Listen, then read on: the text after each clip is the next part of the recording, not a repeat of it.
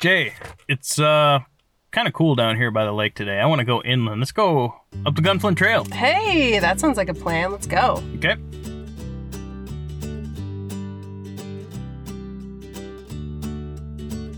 Hey, Jay. Hey, Joe. I feel like doing some exploring. Ooh, that sounds like fun. Let's hit the road, see where we end up. This is Exploring the North Shore with Joe and Jay.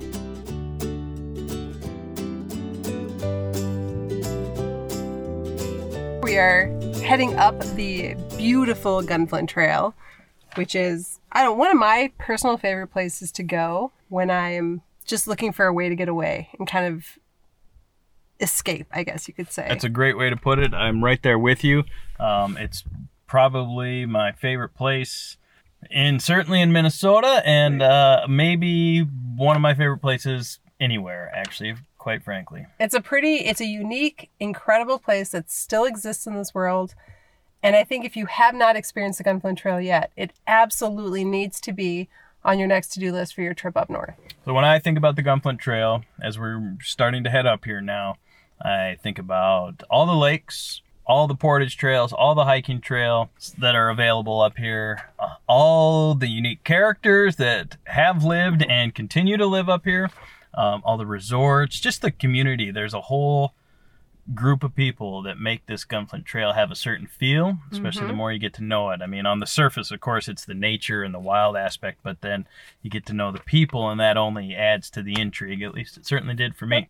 And there are some names that you're going to probably hear during this episode. We're going to swing by Chickawauk Museum, and there's a lot of the same families that have been here now for generations.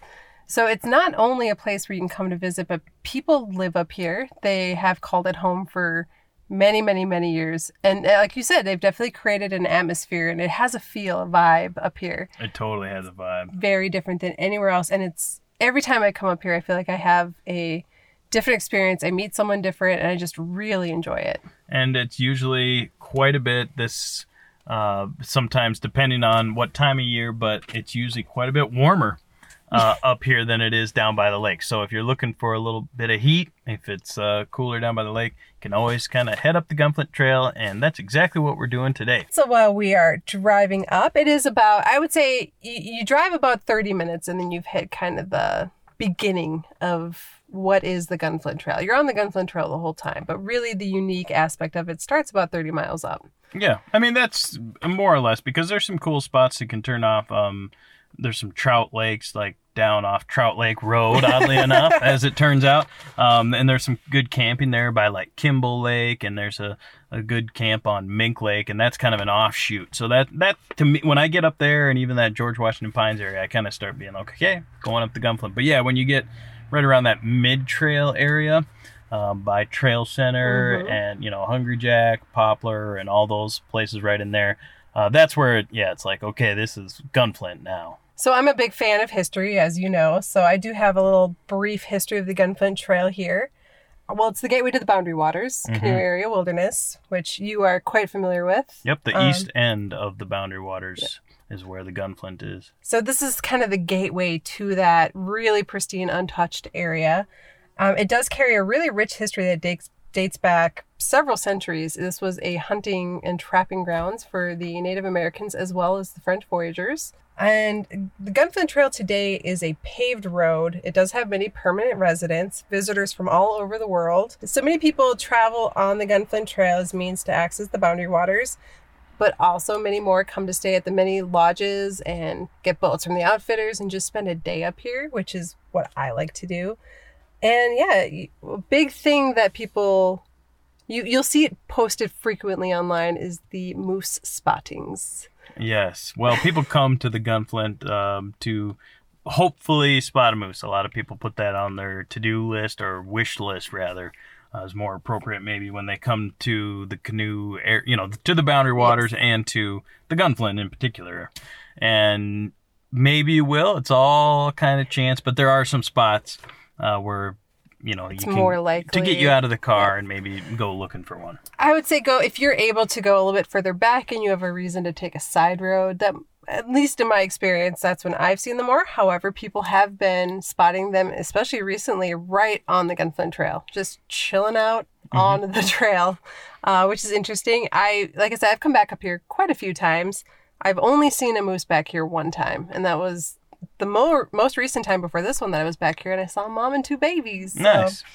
yeah, Cool. it's always exciting. You see them, and you kind of have this moment of, oh, I really am seeing one of those things right now. Yeah. Oh, this is happening. Exactly. And I panicked and didn't record it until it was already running away. They were already running away. So I think, Jay, I've seen them on the Gunflint. I've seen them on side roads. I've seen them in my canoe. And I think what it really boils down to is pure luck. You can spend all day driving around looking, and it's just going to be a matter of chance. So if you come expecting to see one, I'll go 8-10 months and not see one, and then I'll see like 3 in a week. So just probably plan on not seeing one, and then if you do get to see one, it's a gift as opposed to being disappointed. Yeah, so you probably won't, but you might. So, take a chance coming up, check it out. Now, another interesting thing about, I didn't know this. I decided to look up why they call it the Gunflint Trail. I honestly just haven't really put that much thought into it. But according to the Chickawauk Museum website, the question has a 2 billion-year-old answer, and it's a rock called chert. Yes. And that is a form of gunflint, which is, I also didn't know this, but gunflint just refers to any rock that will make a spark that will then fire off a gunflint rifle. The voyagers and the natives discovered this gold mine, I guess you could say, of this rock on the lake now known as Gunflint Lake.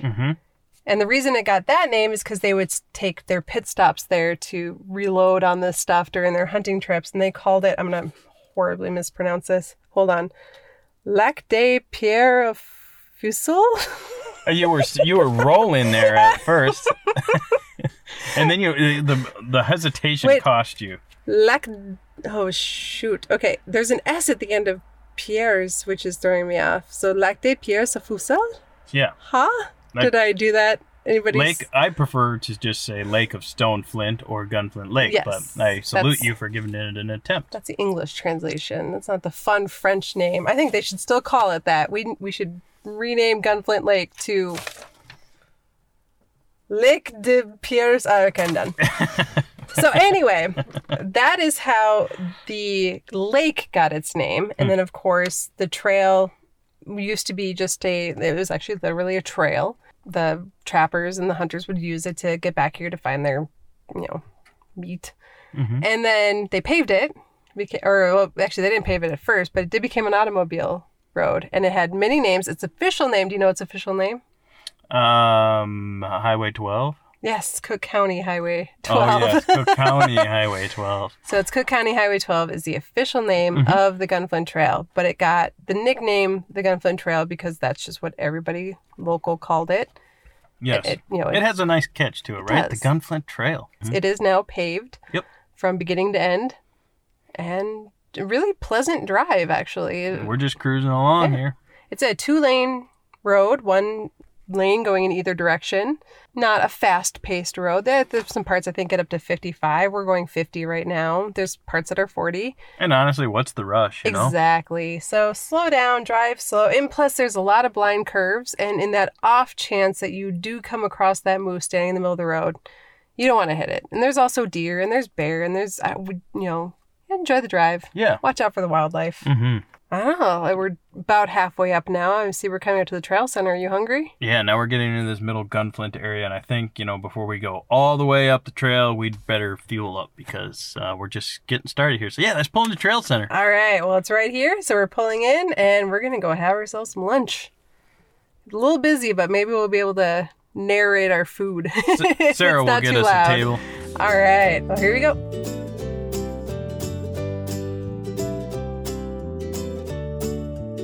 I have ordered a strawberry rhubarb malt here at the Trail Center. And personally, I've already tasted it. How is it? I thought it was amazing. So, Joe, I'm going to let you take a taste. You're offering me a bite of this strawberry rhubarb malt? It is the best thing. trying to think. I think it might honestly be the best thing I've ever had. Wow. So I want to see what you think. I'll keep my expectations reasonable, but let's see what this is all about. I'm eating this with a fork, by the way, just for the record. We only got one spoon. Oh yeah. Yes. See. There's a little tart from the rhubarb, and then the strawberry sort of balances it out. Yes. Why'd you take it away? Because it's mine now. Don't get it. Get out of there, buddy. No, that's fine. It's very good. Yes, and of course, Trail Center is known for many things, but malts being one of those at the top of the list. I think whenever I hear about the Trail Center or somebody's going to the Trail Center, somebody else always throws in, get a malt while you're there. Yep. It's one of those must-dos when you're on the Gunflint Trail, and now I fully 100% understand why with this amazing strawberry rhubarb malt. Is this your first malt at Trail Center? As an adult, yes. Wow. I do believe I have been here before. I don't know how long ago it was, though. We might be talking 90s. Yeah. Wow. So, cool. Yeah. Well, I'm glad that you're experiencing. I'm glad to be a part of this experience. It literally get your fork away, Joe. Hint, hint. Cool. Glad I got this burger. That is a beautiful looking burger. What exactly did you get? Well, kind of a traditional bacon cheeseburger. Okay. But then here at Trail Center, you can do a thing California style. I guess that's, an option other places too, but just adds the works, pickles, lettuce, tomato, mayo, and it takes your bacon cheeseburger to the next dimension, which is what I've done here, along with my cross-cut fries. Yeah. What do you have going on? I'm intrigued by these are no ordinary cheese sticks. I went off the beaten path here, and I got chicken fried cheese sticks. Chicken fried? Like, I'm assuming that it means it was fried in chicken fat. And it's amazing. It comes with this amazing gravy. And this is it's thickly breaded. It's not like a thin kind of... Yeah, it's like a breading on a chicken strip. Yeah, it's really... And it tastes amazing. Wow. And what's this? What did you say about the sauce? Did you describe that? It. Yeah. Get in there, Joe. So what's this? Gravy? That's gravy. Gravy. But it's really good gravy. Oh my gosh. This is wild. Are they really hot? They're hot, but they're not scorching. Right? Yeah. Now you're just sitting over there with your fries and your Coke, all jealous of my malt and my... The only thing that would make this better is a bite of that malt. No, that's fine. It's fine. And, I come up here in the winter and go ice fishing nearby here. Next time I'm totally ordering these on a winter when I'll be all cold and covered in snow and hungry. I'm getting a burger and those. And, ooh, you're going deep. Yep. Cool. Thanks for sharing, Jay. Oh, yeah. Would you like a fry? I have these. I don't need fries. We're good. Cool. All right. So we're just going to eat our lunch and then carry on with our day. So we'll be back.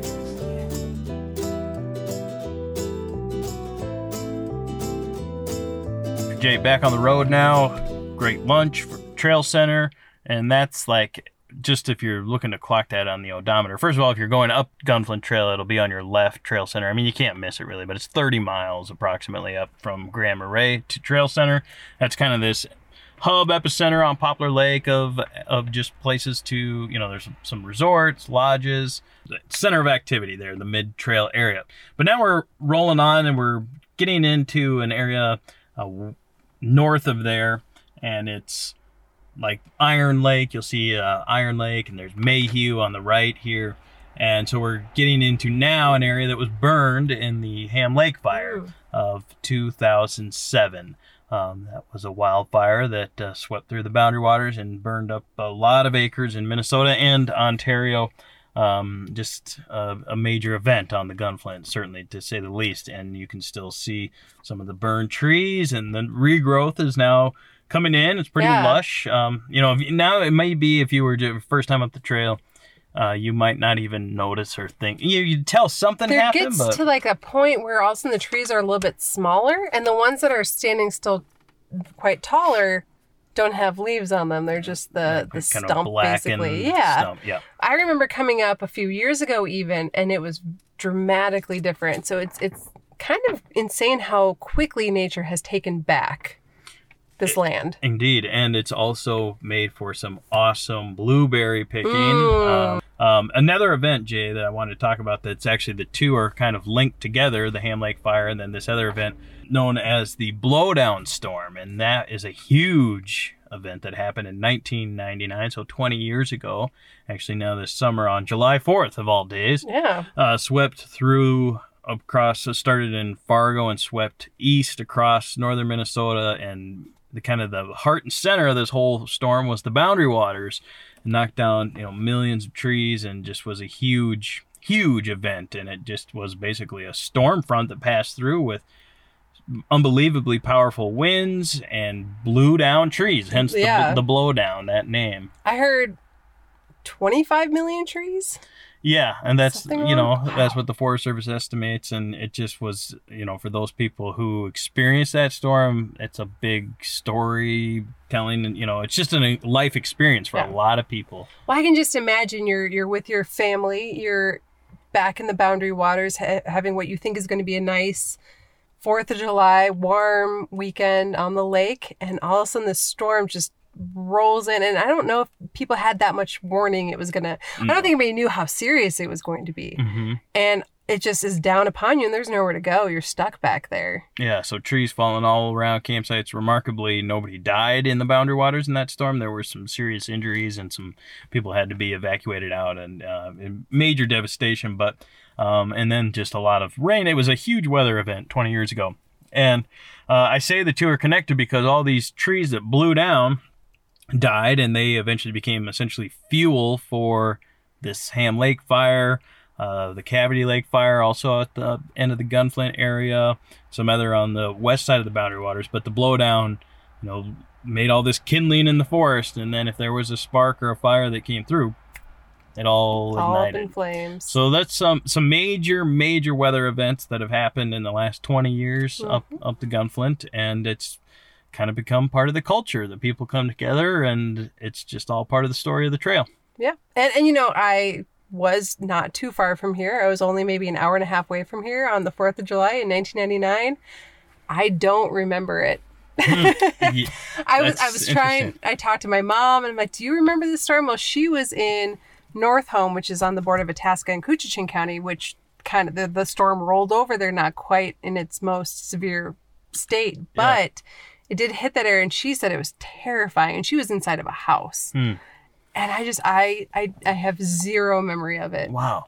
Yeah, interesting. And if you were up the Gunflint Trail, if you talked to somebody on your trip up here, mentioned the blowdown, if they were there, the odds are they're going to have a story to share, and it's probably going to be pretty intense or interesting. So that's all part of the history of the Gunflint, and Chickawauk has a lot of those stories, told and captured in either photos or video or just some type of a place. So we're headed there to Chickawauk to check some of that out, and it's at the end of the Gunflint. It makes for a perfect day, something to do, so kind of a destination, if you will. So when we hear back from us, we're going to take just a quick recording break. When we finish driving this last 20 miles or so, we'll be at Chickawauk.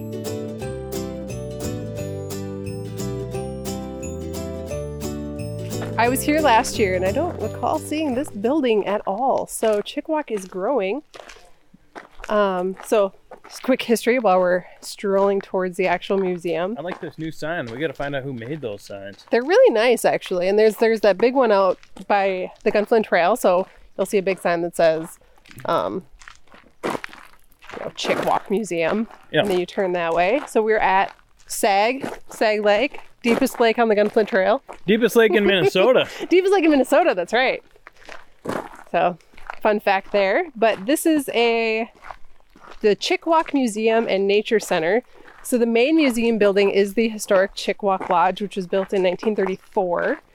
And at its peak had like 11 cabins in the central lodge and all this other, Gunflint Trail-y stuff. Oh, there's like a little sitting bench area over here I also don't recall seeing last year. So they're really, I think they're adding on to it. Maybe we can go check that out. Yeah.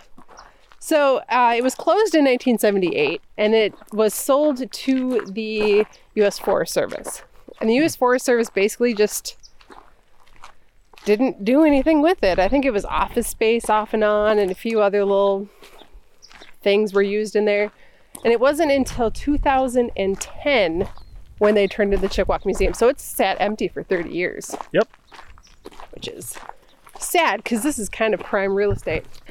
So the actual museum itself sits on 50 acres, includes a series of nature trails, the Nature Center building, the main museum building, and I noted in here that it has some new buildings, and I believe that's what it was we just passed.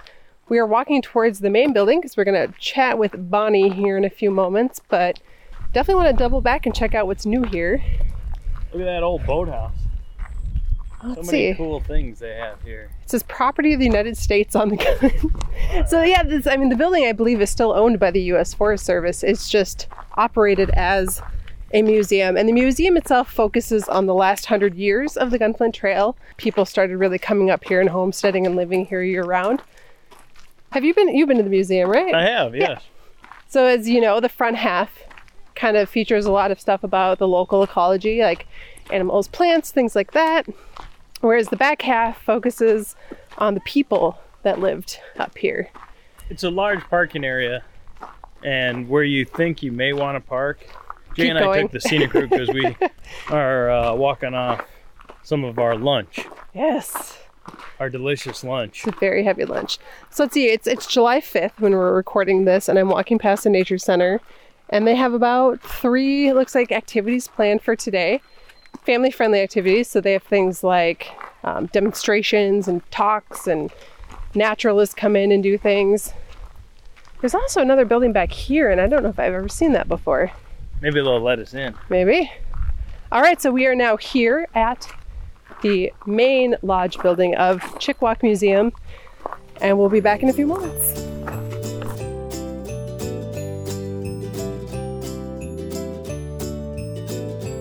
Well, for someone who's never been here before, we're standing where right now? We are in the Chippewa Museum, and actually this building is 85 years old this year. Oh. So it was built back in 1934, stone structure. The first one that was actually built here on property was in 1932 on this site. And back then, people would come here and eat their meals. It was like American style or American plan. And so none of the cabins had any kitchens in them. So all the guests had to come into the main lodge here and eat their meals. And they just built this beautiful log cabin in 1932. And they were unpacking all the dishes. And we actually have some dishes here that do say Chickawauk. And so they were unpacking their dishes. They had the papers laying everywhere. And then the dog came in, knocked over the oil lamp, and burnt down the brand new lodge. Oh, no. So, and that was in 32. So then they had to be resourceful, of course, during the Depression. Mm-hmm. Oh, yeah. So they collected all the stone from this building around this area, and including the fireplace too. It's been all collected from the end of Sagnaga Lake, up on Sagnaga Lake. Then they got some out-of-work local stonemasons to come up from Grand Marais, and that's the structure that we have today.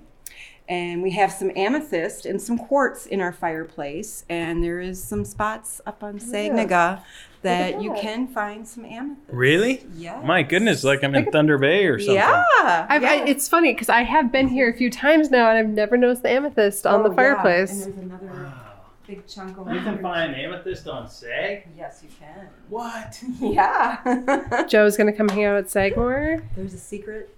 There's a spot? Yeah, there is. Well, don't reveal Once it. we're done with Yes. this. Once I'm Yeah. no longer recording sound. Yes, Oh my yes. goodness. Yeah, there is a spot There's up there. And The stuff. secrets of the Gunflint Trail. Yeah, there's so Okay. many. Amazing. Yeah. So yeah, and every little glass window pane that you see is actually original. When they did restore the building, they had to take out every single pane, reglaze it, and put it back in. Jeez. And there's 15 panes per window?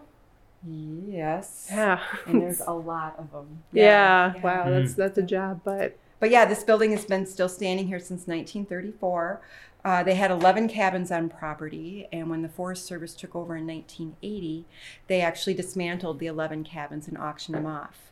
But I'm thinking, because this was built out of stone, that they probably would have had got a bulldozer maybe in here. And so I think that's what saved it. And thankfully, it is still here to this day. So we have this beautiful building to house the museum in.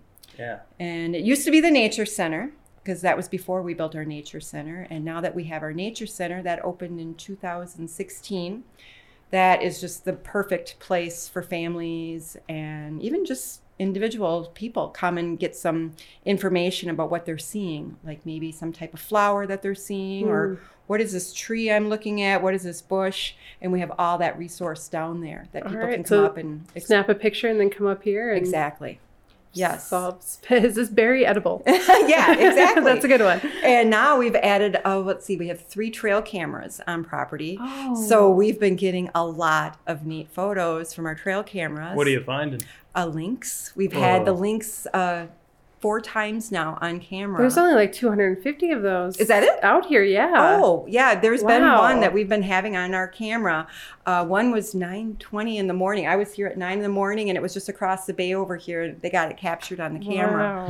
Wow. And I think there's 2 different ones, because there's one that's a little bit bigger, and then the second one looks a little bit thinner and smaller. So I wonder if one's a male and one's a female. Oh. I don't know. Maybe we'll have more than 250 soon. Yeah, I know. I wish there would have been some little ones kind of going with it. Next year. And then last week we had a mama and her baby moose just kind of sitting in the water over here. The mom was fully engulfed in the water. She was just laying down. I think maybe the bugs were bothering her or something. And then the baby, he was just munching on the shore. They hung around for a good hour and a half. So that a lot of people got to see that.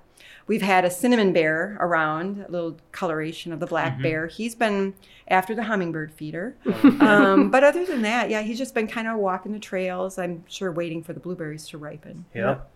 Oh, exciting times up here. I know, and a wolf. We had a timber wolf, too, on the camera. By himself? By himself. Ooh. Nice sized timber wolf. So, yeah. So we've gotten a lot on the trail cameras, and those we all have down in the nature center, too, photos of that. Yeah, great. And now, when I came here I think the first time I came here was 2015. It was just this building. And now you have about 5 or 6 buildings. What's going on? Yes. It's just the need. People are wanting more and more of the history or even the nature of what they're seeing. And so we're trying to we don't want to get too much bigger. I think this is enough because it's kind of hard to have too many outbuildings here. It's kind of nice to keep it small. But yeah, the need. People just want to keep more learning of the area and stuff.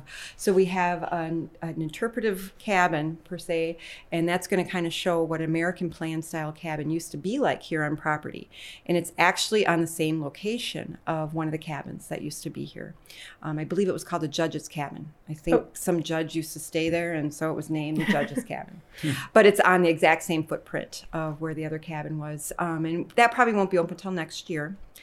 But we have some furniture in there right now, but it's just going to basically be like a bed, maybe a dresser, a table, and chair, because they didn't have any kitchen in there. But the view is spectacular. You can go up and just sit on the front porch. We have a couple rocking chairs there and just look down the corridor of Saginaw Lake, and it's just gorgeous, simply gorgeous. Yeah.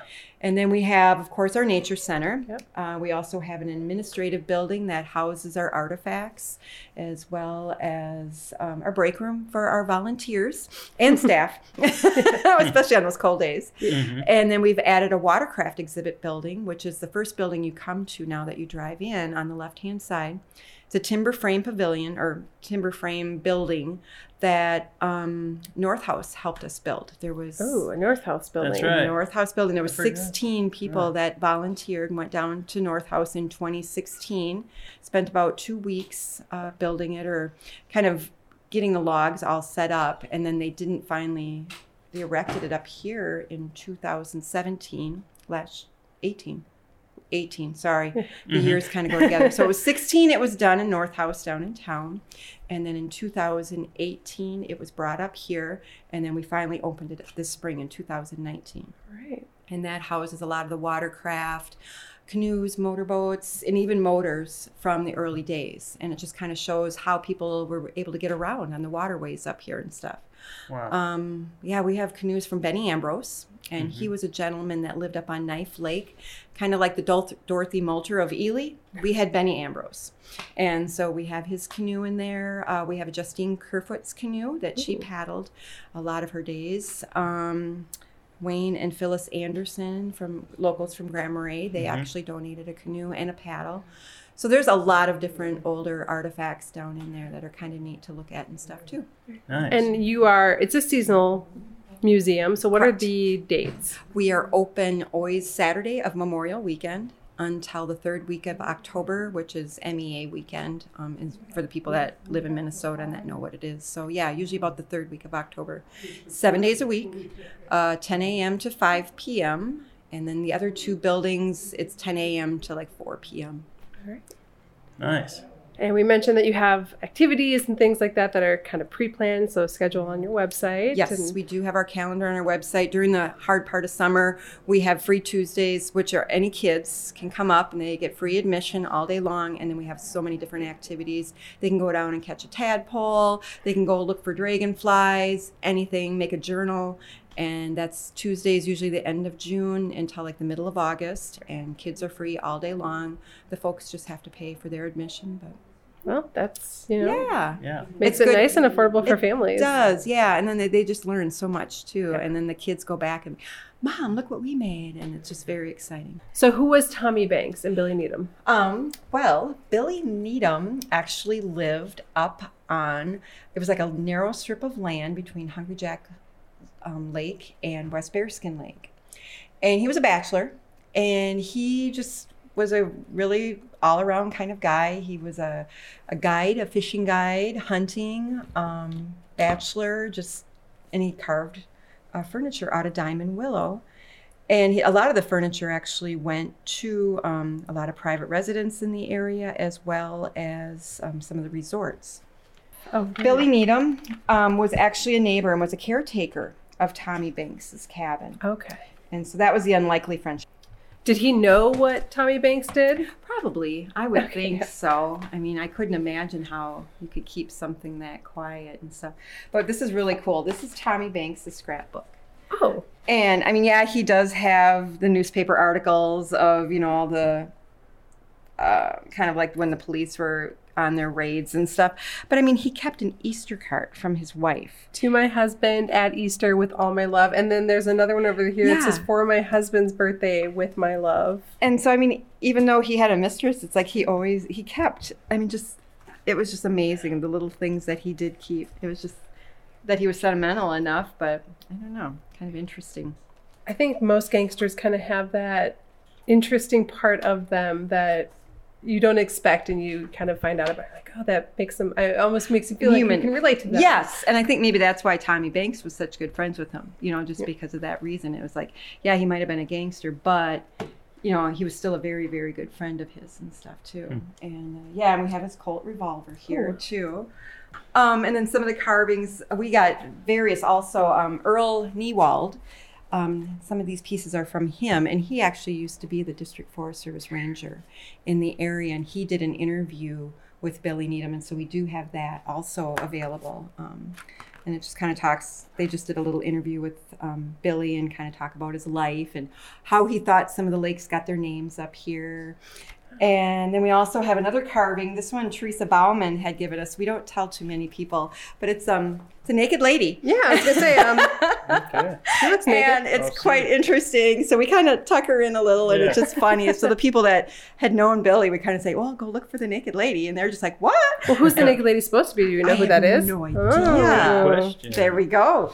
And he also, Billy Needham, actually carved, that's the very first totem pole that was at Clearwater Lodge. And he is the one that carved that totem pole.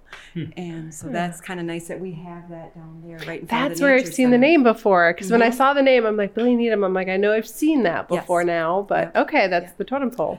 But yeah, so this is our temporary exhibit this year Cool. that we have. Yeah. Are people liking it? They are loving it. They love the video. And actually, it was this the grandson that created the video for us. And then the Connells, they donated all this equipment for us to have in our museum for future more displays and things. That's And awesome. Great. I know, that is wonderful that they were willing to do that for us. And then this map, of course, was a hand-drawn Billy Needham map. And that's from Bearskin Lodge. They let us have that on loan this year, too. But that kind of, he had little handwritten notes and everything in there, too. Pretty cool. Yeah. Yeah. Another thing that we did this year, actually, is we're trying to highlight more local authors from the trail. And before we used to always have one of Helen Hoover and Justine Kerfoot. And so we now combine them into one. And now we want to, every 2 years, kind of get a different author out in the public and show, hey, there's a lot of other authors on the trail. So one is John Hendrickson, who has a cabin on Gunflint Lake. And the other was Calvin Rudstrom, and he had a cabin on Seagull Lake. Okay. So we have a little display, a new display of that. So we're trying to freshen up things in the museum a little bit, too, to keep people interested. Well, yeah, even this last year was the blowdown information. Exactly. So this being, and this is actually a very, very, very interesting, especially if you're into the 1920s and the Prohibition era type stuff, and knowing that even up here in the middle of nowhere, it was happening up here, and this was a part of that story. Yeah, definitely to have information on both of them up here is really quite interesting. So is that's his wife, Tommy, giving the bunny ears to Billy? Okay. Yes. Yep. Yeah, he was quite tall. Tommy Banks was and a bit of a character, it looks like. Yeah. So. Look at what are they called? The zoot suits? Yes. Is that what they call them, or whatever? Not sure. With the hat and everything, and the tie. Thanks for having us. Oh, well, thank you. Thank you. Yeah, please do go ahead and explore. And if you have any questions, just let us know. Will do. Thank you. Take care, guys.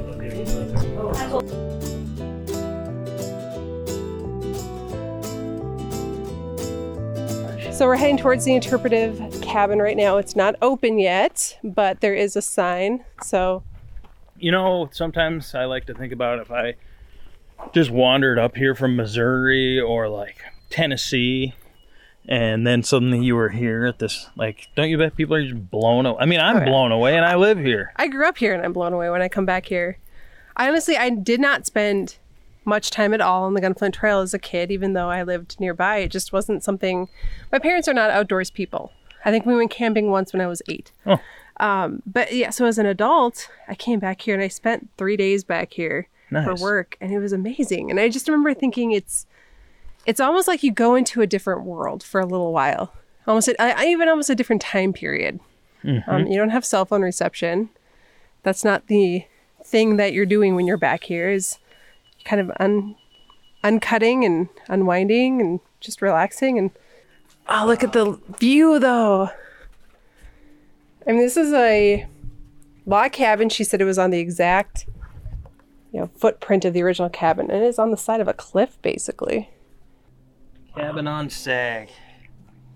People come here. I know some people who travel just to Sag, and these are people that could go anywhere in the world that they would ever want to go. And they come here, and he's the owner of a very successful company. He says, my happy place in the world is on Sag Lake. Sag Lake. Yes. It's a big lake. It's huge. Half in and half out of the Boundary Waters. Half in Canada, half in the U.S. Yep. Deepest lake in Minnesota, with a footnote. Okay. Outside of Lake Superior. It depends if you count Superior. Lake Superior isn't technically in Minnesota. Yes, it is. What do you mean? Of course it is. It's the border of Minnesota. Yeah, but it's still in. The whole thing isn't, though. It's just part of it. Well, either is Sag. Oh, that's true. Ha ha! Oh, so wait a second. That trivia question is incorrect. Well, I believe they said deepest other than Lake Superior. Or Inland Lake or something like that. Yeah. We share it. We share it with Canada. Yes, proud, gladly. And Cascade Vacation Rentals has a house out here called Waring Water. And that is one of the many properties available from Cascade Vacation Rentals, who is the sponsor of our Here podcast. Yeah. If you would be interested in coming out to Sag Lake and staying just a very short distance away from Chickawauk here, you can do so by going online to www.cascadevacationrentals.com or by calling 888-868-2972 and use promo code podcast at checkout to get the current best discount we have available. All right, sounds good. And the thing about that rental on Sag for Cascade Vacation Rentals, you can literally see the sign for the Boundary Waters from the property. From the dock, yeah, from the dock. And there's a motorized zone, so you can take a motorboat up this corridor. It has everything you would want, and it's a huge border lake. And of course you can go right from here at Chickawauk and be in that same area. So lots of good things happening up that way. Yeah, so check out Waring Water at Cascade Vacation Rentals.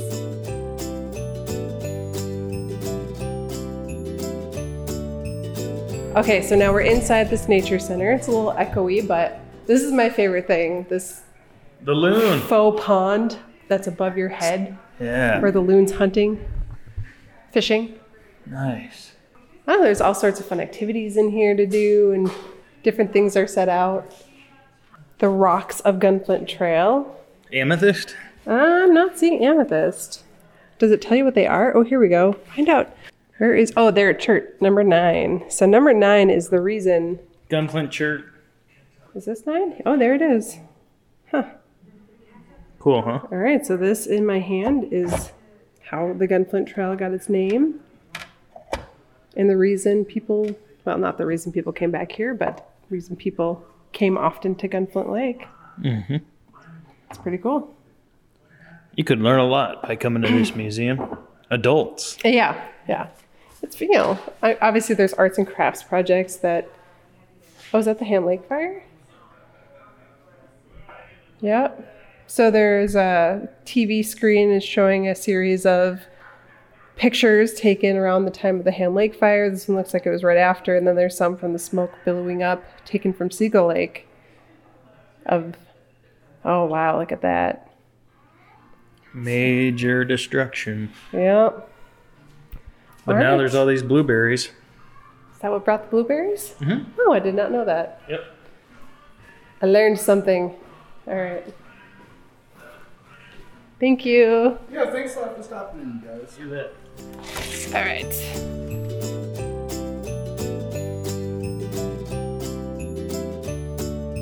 We are now doubling back to where we parked. I like that we actually parked way down here because it gives us the opportunity to double back. Yeah. Definitely bring a picnic to this place because Yeah. picnic You could tables spend, and a day here? oh, this is definitely a day. Yeah. All right, well, we are at the next building now. This is the boathouse, and I do just want to glance in real quick. This is the new one. They built this North House. Look at the porch. So the front porch is made up of, instead of like bars just going down on the porch, it's little paddles. Isn't that nice? So Justine Kerfoot bought this canoe that we're looking at in 1929, and at the time she didn't know how to paddle or portage. And her Native American neighbors then helped her as she developed the skills that lasted a lifetime and made her quite famous on the Gunflint Trail. This is actually her canoe. This is a big deal that this is here. Looks like it's in really good shape for being like her canoe, considering how much she was out there. And Benny Ambrose, this guy actually lived. And he's one of him and Dorothy Moulter are the last 2 people that ever lived inside the Boundary Waters. Before they kicked them all out? Well, they got to live there until they passed away. But everyone else, they got grandfathered in, basically. And so they were living in there even when it was the wilderness. He's from Iowa. He ran away from home. And wound up in the Boundary Waters? Pretty much. Wow. Like later and through the course of his life. But this was where he felt at home and at peace. And he was quite a character. He looks like it. Yeah. Looks like a very interesting person. I think that's a good way to describe it. I mean, you have to admire the North House construction Timber frame. methods. This is awesome. Thank you. All right.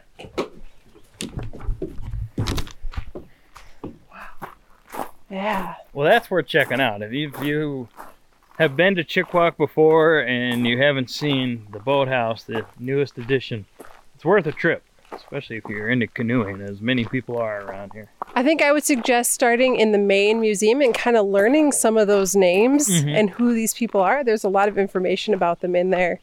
And then going around the property and seeing those names over and over, because it's a lot of the same people on the Gunflint for the past 100 years, and now they're kids and their kids' kids. Hey, great time at Chickawauk. All right, let's head out.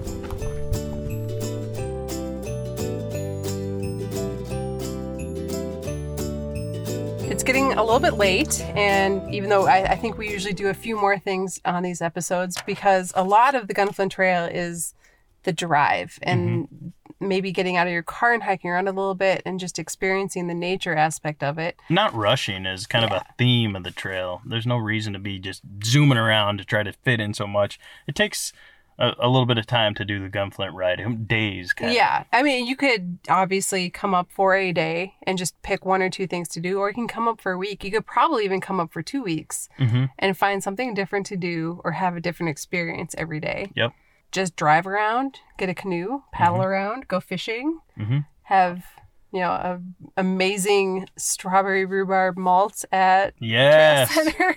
With a fork, With a fork. I suggest.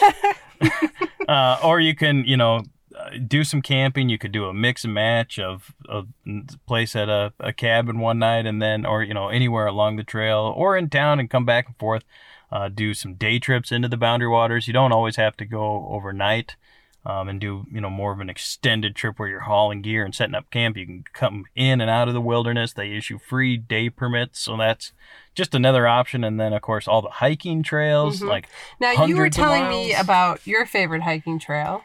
Yeah, well, my favorite would be the Border Route Trail, which is a long and somewhat strenuous and kind of difficult to follow in places. So for a beginner, it's kind of more of a extended hike, I guess. But for shorter hikes, like Caribou Rock Trail is a perfect day hike, and it too has some up and down, but it's moderate to maybe moderate difficult. But you can hike it all the way from Hungry Jack Road up to Rose Fall, the Stairway Portage in Rose Falls on the Canadian We border. might have to do that basically, sometime. and the border's out in the lake a little ways, but it's a beautiful hike, and it's just matter of a few miles. The South Lake Trail is kind of an underrated trail. There's the Crab Lake Spur Trail, which is on the east side of Loon Lake, and then that connects to the Border Route Trail to another set of falls. So there's some great short. Of course, Magnetic Rock Yes. is kind of the most popular, and for good reason. It's pretty. That's the one trail I actually have been able to do while up here, and it's pretty easy. I think it's 3 miles round trip, something like that. Yeah. But it's a beautiful hike, and then Magnetic Rock itself is quite the sight to see. Indeed. And so I guess the point we're trying to make is there's a lot of things to do. Chickawauk is a great family destination, or for a couple on a rainy day, something if you're just looking to, learn a little more about the trail even. But we didn't want to sell you short, listener of our podcast, because we wanted to spend some more time getting up the trail and getting out and hiking and doing some blueberry picking and some fishing, which I'm very, very excited about. So those will be another episode coming up here in the near future on the podcast. This was basically the quick, easy day trip to the Gunflint Trail episode. We'll get more in depth soon, and until then, we'll see you again. All right. Thanks a lot. See ya. Bye. Exploring the North Shore with Joe and Jay is brought to you by Cascade Vacation Rentals. With the largest selection of privately owned vacation rental homes and cabins on Minnesota's North Shore of Lake Superior from Duluth to the Canadian border, use the promo code PODCAST to get the biggest discount currently available on your next stay with Cascade Vacation Rentals. Book online at www.cascadevacationrentals.com or by phone at 888-868-2972. Some exclusions do apply.